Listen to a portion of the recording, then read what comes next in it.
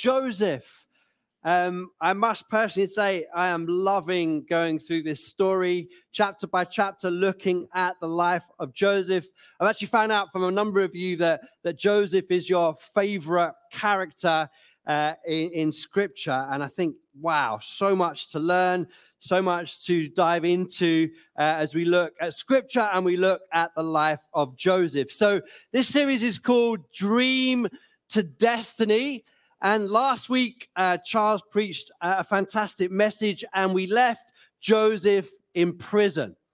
Okay, so in the story of Joseph, Joseph is in prison. He's been put unfairly there by the false accusations of Potiphar's wife. But while in prison, like everywhere that Joseph went, while in prison, Joseph thrived. He interpreted the dream of the baker and the cupbearer. And the cupbearer then ends up reinstated there at the right hand of Pharaoh. And Joseph had said to the cupbearer, he said, remember me, Joseph had said. I don't deserve to be here. Remember me. But the cupbearer forgot all about Joseph. So we pick up the story in Genesis chapter 41 and verse 1. It'll come up on the screen, or you can follow it through your scriptures, through your Bible. When 2 full years had passed. So Joseph had been in prison for 2 years. Okay, he'd been forgotten about. He was in prison for something he didn't do for 2 years. And the story of Joseph all the way through up till now is a story of detours, setbacks, and barriers. And Joseph's been forgotten for 2 years. Then Pharaoh had a dream. Pharaoh was standing by the Nile when out of the river there came up 7 cows, sleek and fat, and they grazed amongst the reeds. After them, 7 other cows, ugly and gaunt, came up out of the Nile and stood beside those on the riverbank. And the cows that were ugly and gaunt ate up the 7 sleek, fat cows. Then Pharaoh woke up. He fell asleep again and had a second dream. 7 heads of grain, healthy and good, were growing on a single stalk. After them, 7 other heads of grain sprouted, thin and scorched by the east wind. The thin heads of grain swallowed up the 7 healthy, full heads. Then Pharaoh woke up. It had been a dream. In the morning, his mind was troubled. So he sent for all the magicians and wise men of Egypt. Pharaoh told them his dreams, but no one could interpret them. Just pause here for a moment. So dreams play a powerful role in the story of Joseph. Joseph, the start of the whole story in Genesis about Joseph, it begins with a dream. Here we have a very significant dream that Pharaoh has. Now, I want you to notice one thing really interesting.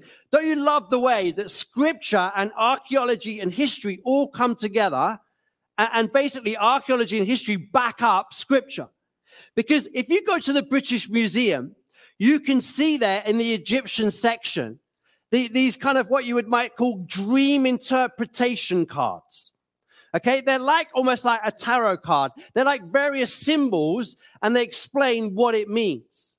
The point is that this whole thing of magicians and wise men interpreting dreams, that's something that went on in Egyptian culture. And you see there that archaeology and history backs up what Scripture is telling us. They complement each other wonderfully. But none of the magicians and the wise men could interpret the dream. So let's read on. Then the chief cupbearer said to Pharaoh, today I'm reminded of my shortcomings. Pharaoh was once angry with his servants, and he imprisoned me and the chief baker in the house of the captain of the guard. Each of us had a dream the same night, and each dream had a meaning of its own. Now a young Hebrew was there, that's Joseph, a servant of the captain of the guard. We told him our dreams, and he interpreted them for us. giving each man the interpretation of his dreams. And things turned out exactly as he interpreted them to us. I was restored to my position, and the other man was impaled. The other man was dead. Okay? So here's the cupbearer. The cupbearer is mentioning to Pharaoh, okay, what happened in his dreams and his interactions with Joseph.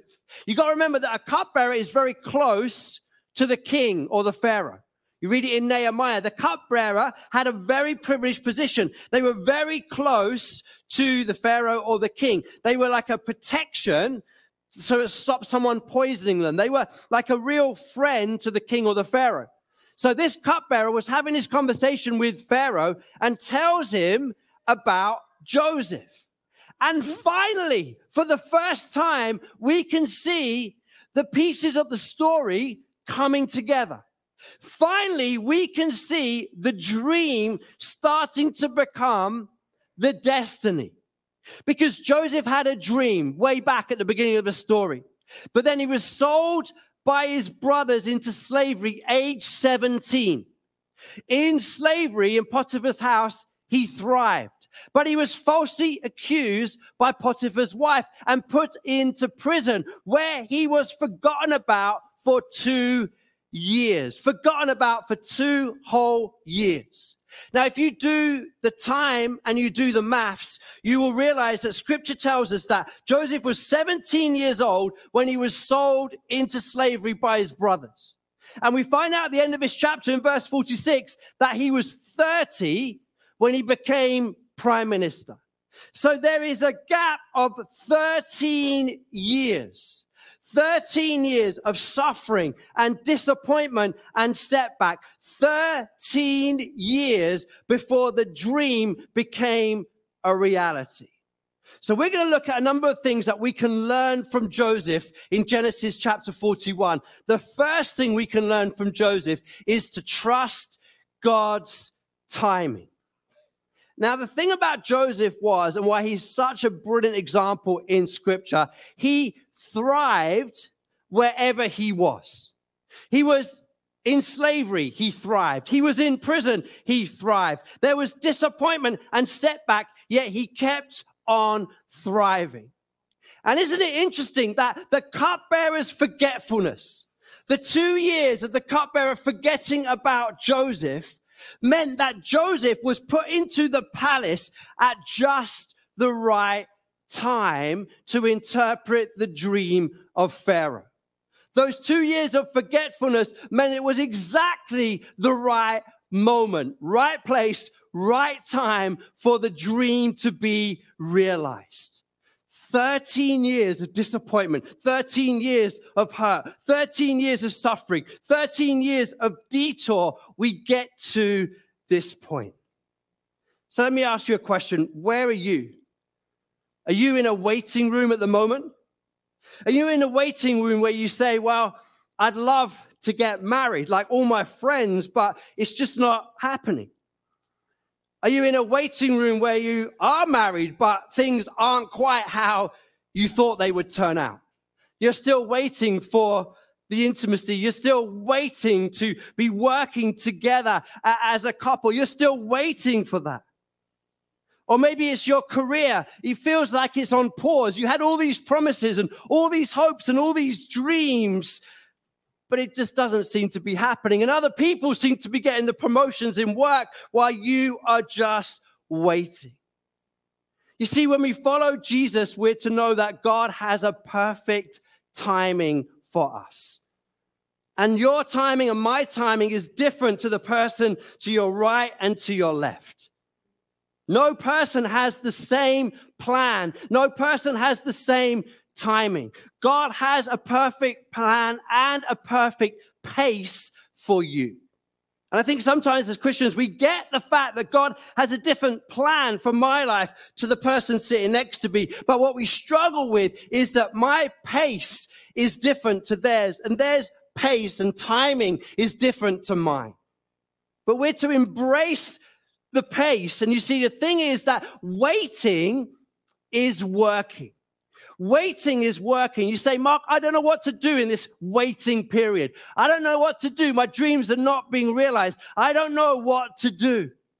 Well, you work in the waiting. If you're waiting for a husband, a wife, you look and you work on being a godly man and a godly woman. If you're waiting on promotion, if you're waiting on a career, then you work diligently on the skills that you will need. You work conscientiously with what God puts in front of you. You do the work in the waiting room. Here's what's so impressive about Joseph. Joseph was diligent in Potiphar's house. He was diligent in prison. He was doing the work in the prison and in Potiphar's house. He was doing what was put before him. I'm sure during those years, Joseph would have wondered, when's this dream going to become a reality? I'm sure he would have wrestled with God. What about that dream I was given as a teenager? I'm now in prison. What about that dream as a teenager? I'm working as a slave. What about that dream? You see, God was at work in Joseph's life. There was a preparation that was taking place for such a time as this, as we read in Esther chapter 4. God was at work. God has a plan. God has a pace for you. And God had been weaving everything together. God had been weaving a path for Joseph, weaving a path to get him to stand in front of Pharaoh at just the right time to interpret the dream. Trust in God's timing. There's lots we're going to learn from Joseph.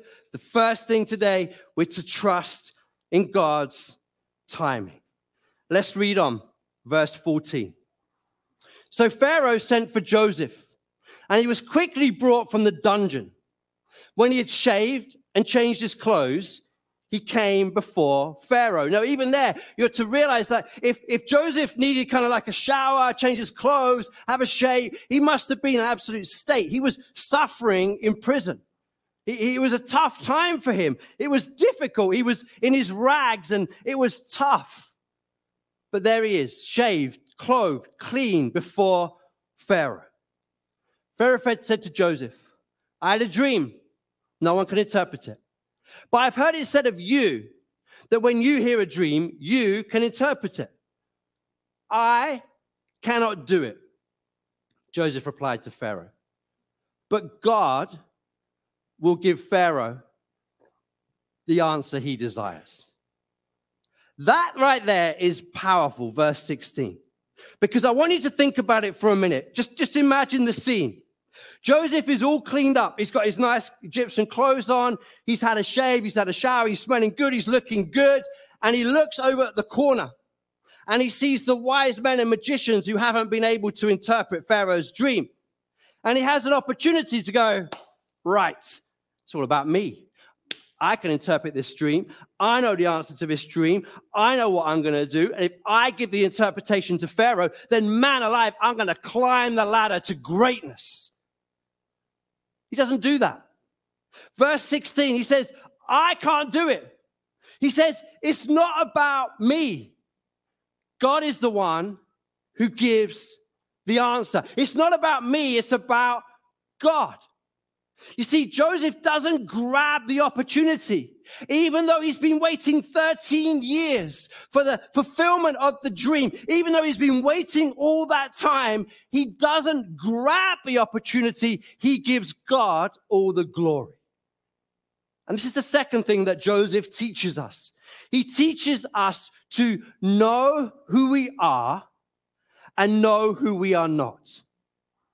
You see, we were made to give God glory. And when we don't give glory in our life, there's something not right. There's something clunking, like a car without oil that clunks along and like a flat tire. It doesn't go right if we're not giving glory to God. You and I, we are not God. We are the created. He is the creator. And you see, there's so many examples in Scripture. We haven't got time to go through them, but there's so many examples where different characters in Scripture have an opportunity, have a choice to make about whether they take the glory or whether they give the glory to God. And time again in Scripture, sadly, the character grabs at taking the glory, grabs at taking the fame, grabs at taking the moment. And what you see then is that they spiral out of control. Joseph doesn't do that. Joseph knows who he is, but he also knows who he is not. And he gives glory to God. I think Joseph models something really, really well. He models kind of like an open-handedness. He works hard. He is diligent. He is a godly man. But he gives all the glory to God. He is a great example. A pastor friend of mine uses this word that I think Joseph personifies. He uses the word Godfidence. What he's trying to convey is that we should be confident. We shouldn't be shrinking back and kind of like, oh, no, and all kind of like shrinking back and timid. But neither should we be proud and full of ourselves. We should find this point where we have a Godfidence. We're confident because of him. We're confident because of God. We need to, and we should have a Godfidence. So let's read on. Verse 25. Skip a couple of verses. Pick it up in verse 25.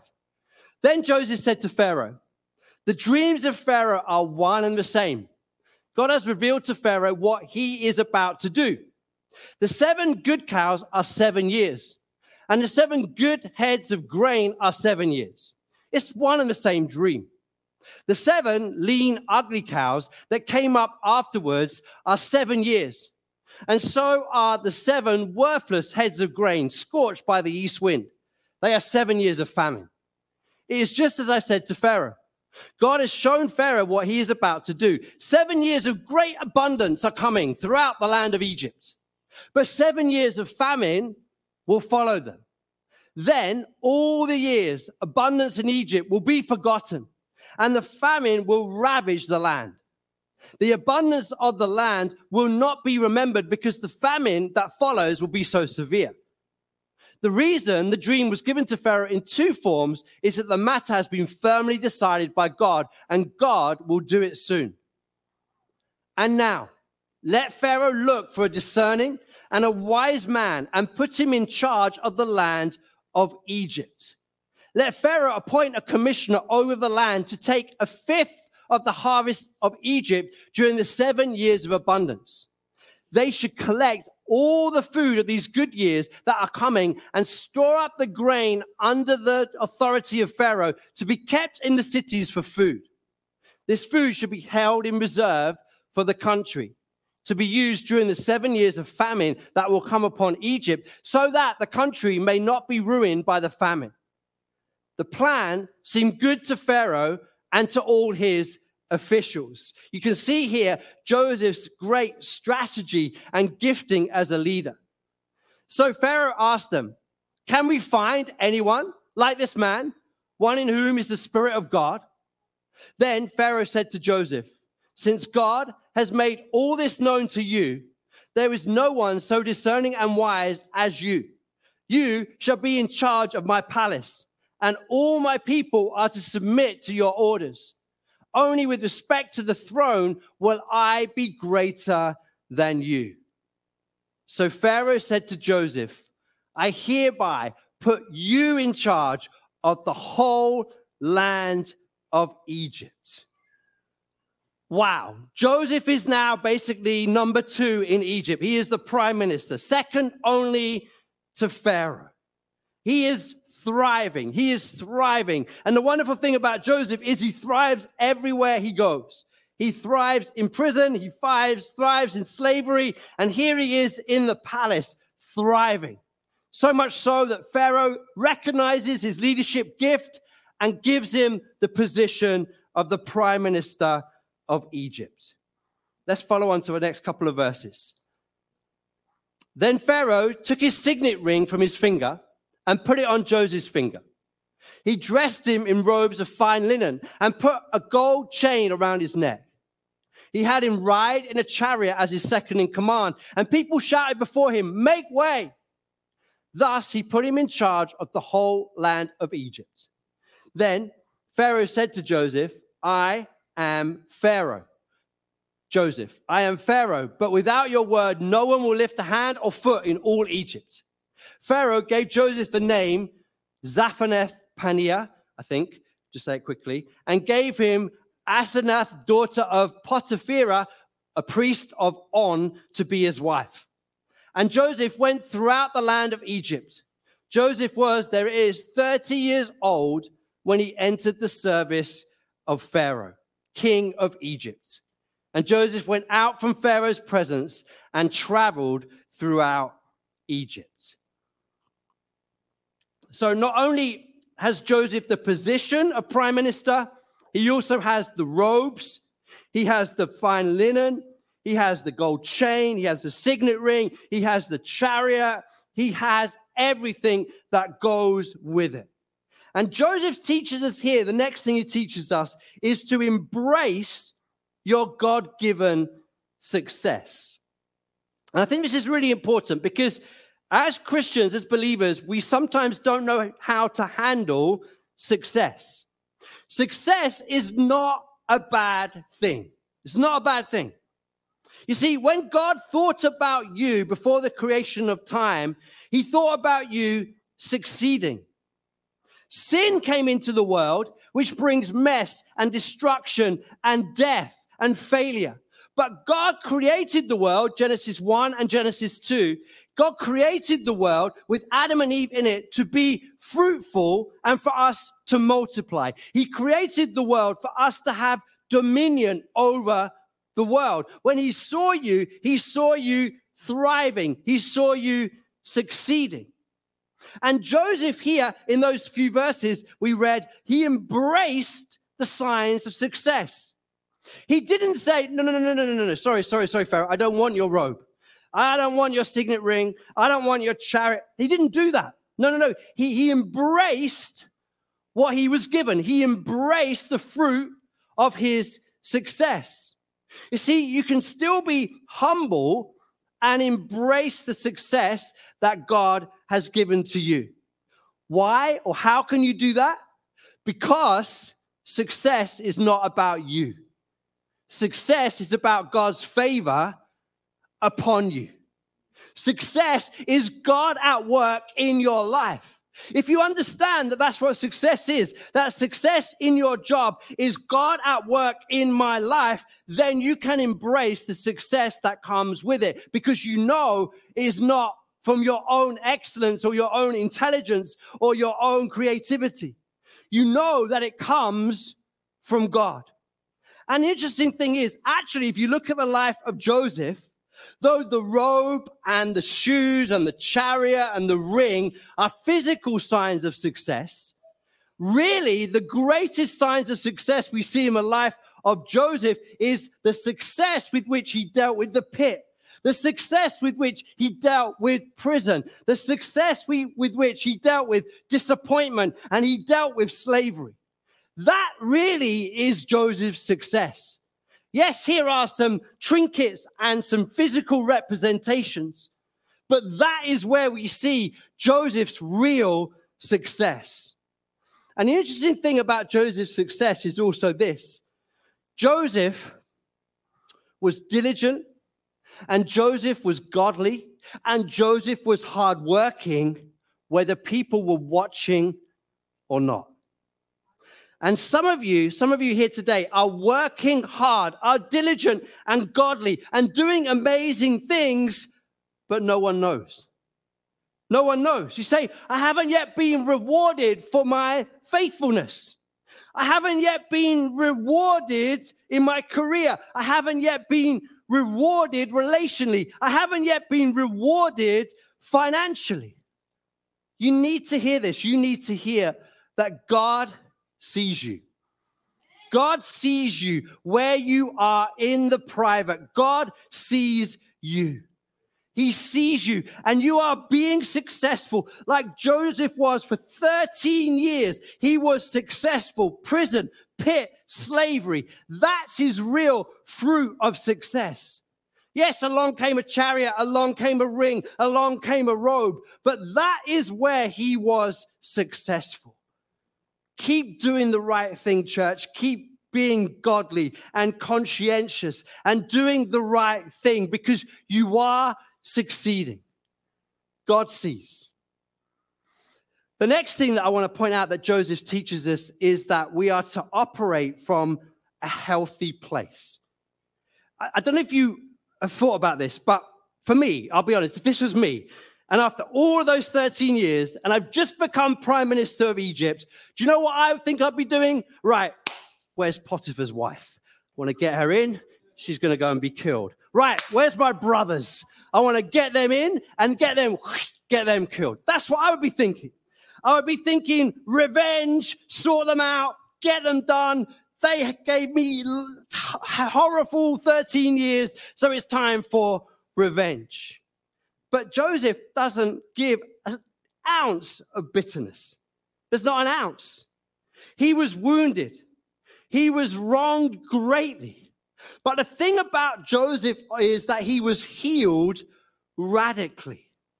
And you see, I want to help you with this. You see, in life, every single one of us will get hurt. Every single one of us will get hurt by other people, intentionally, unintentionally. All of us will get hurt in life. We are wounded. We walk with a kind of a limp. Each and every one of us carry our wounds from life. We all have scars. The question is not, have you been hurt? The question rather is, have you been healed?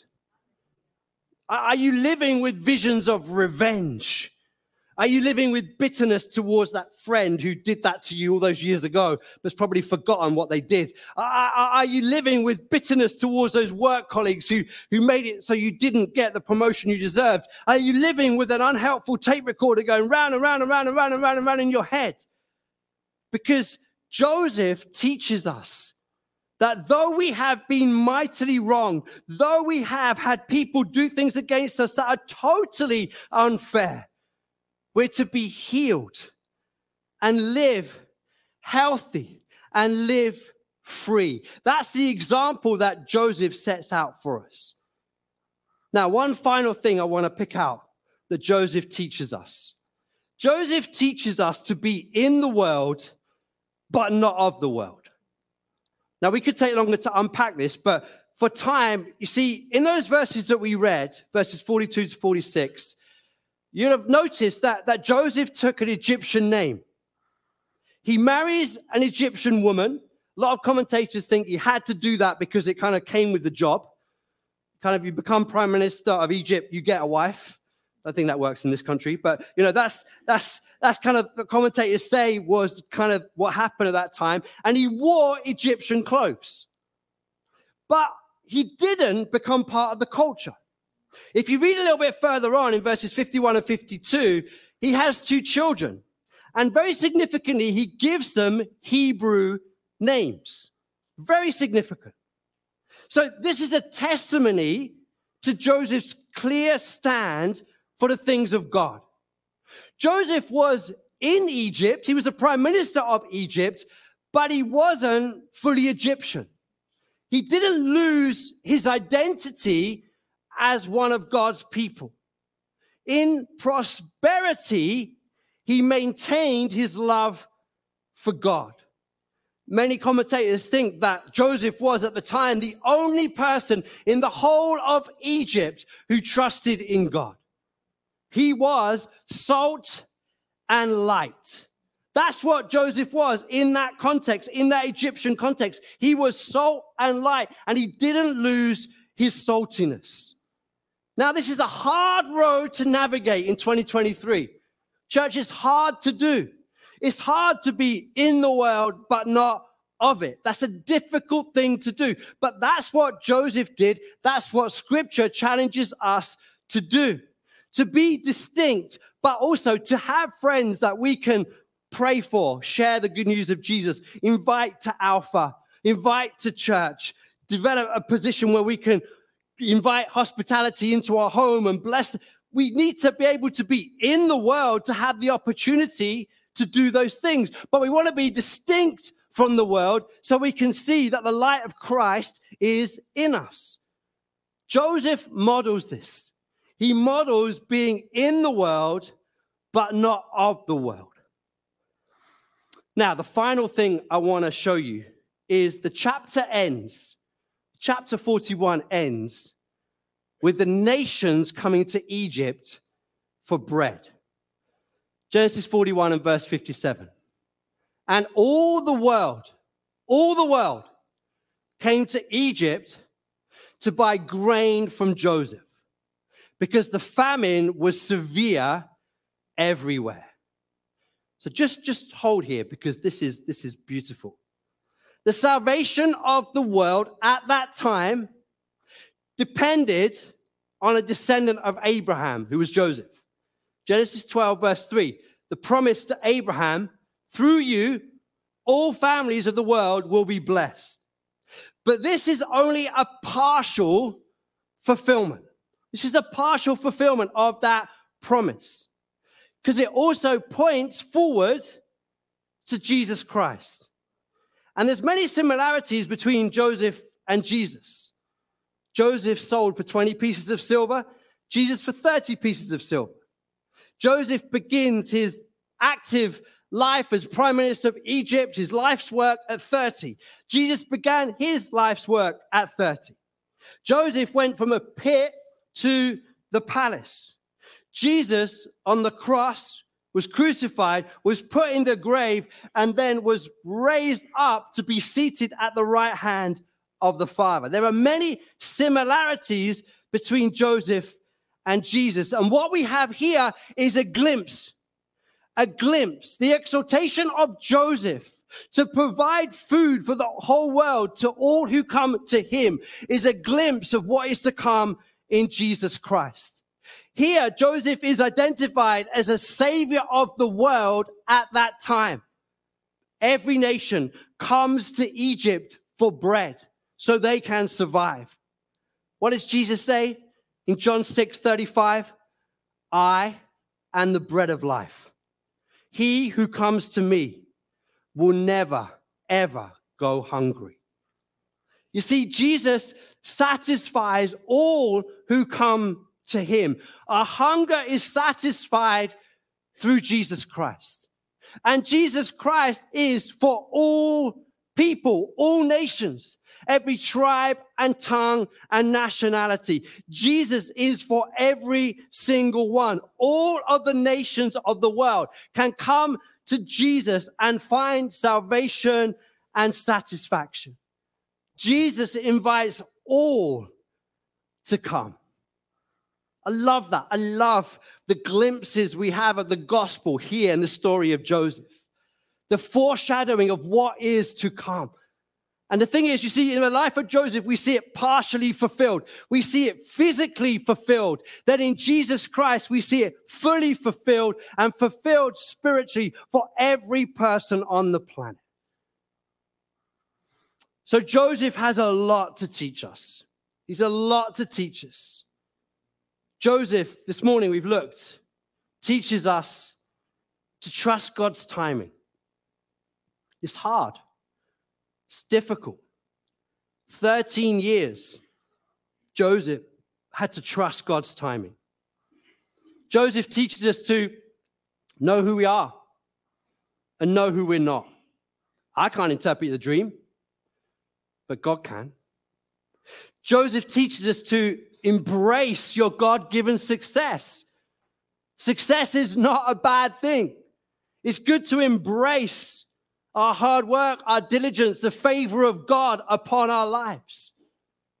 Joseph teaches us to operate in a healthy place, to be at a place not of bitterness, but a place not of revenge, but a place where we have been healed by the blood of Jesus, where we know that God is with us and is for us.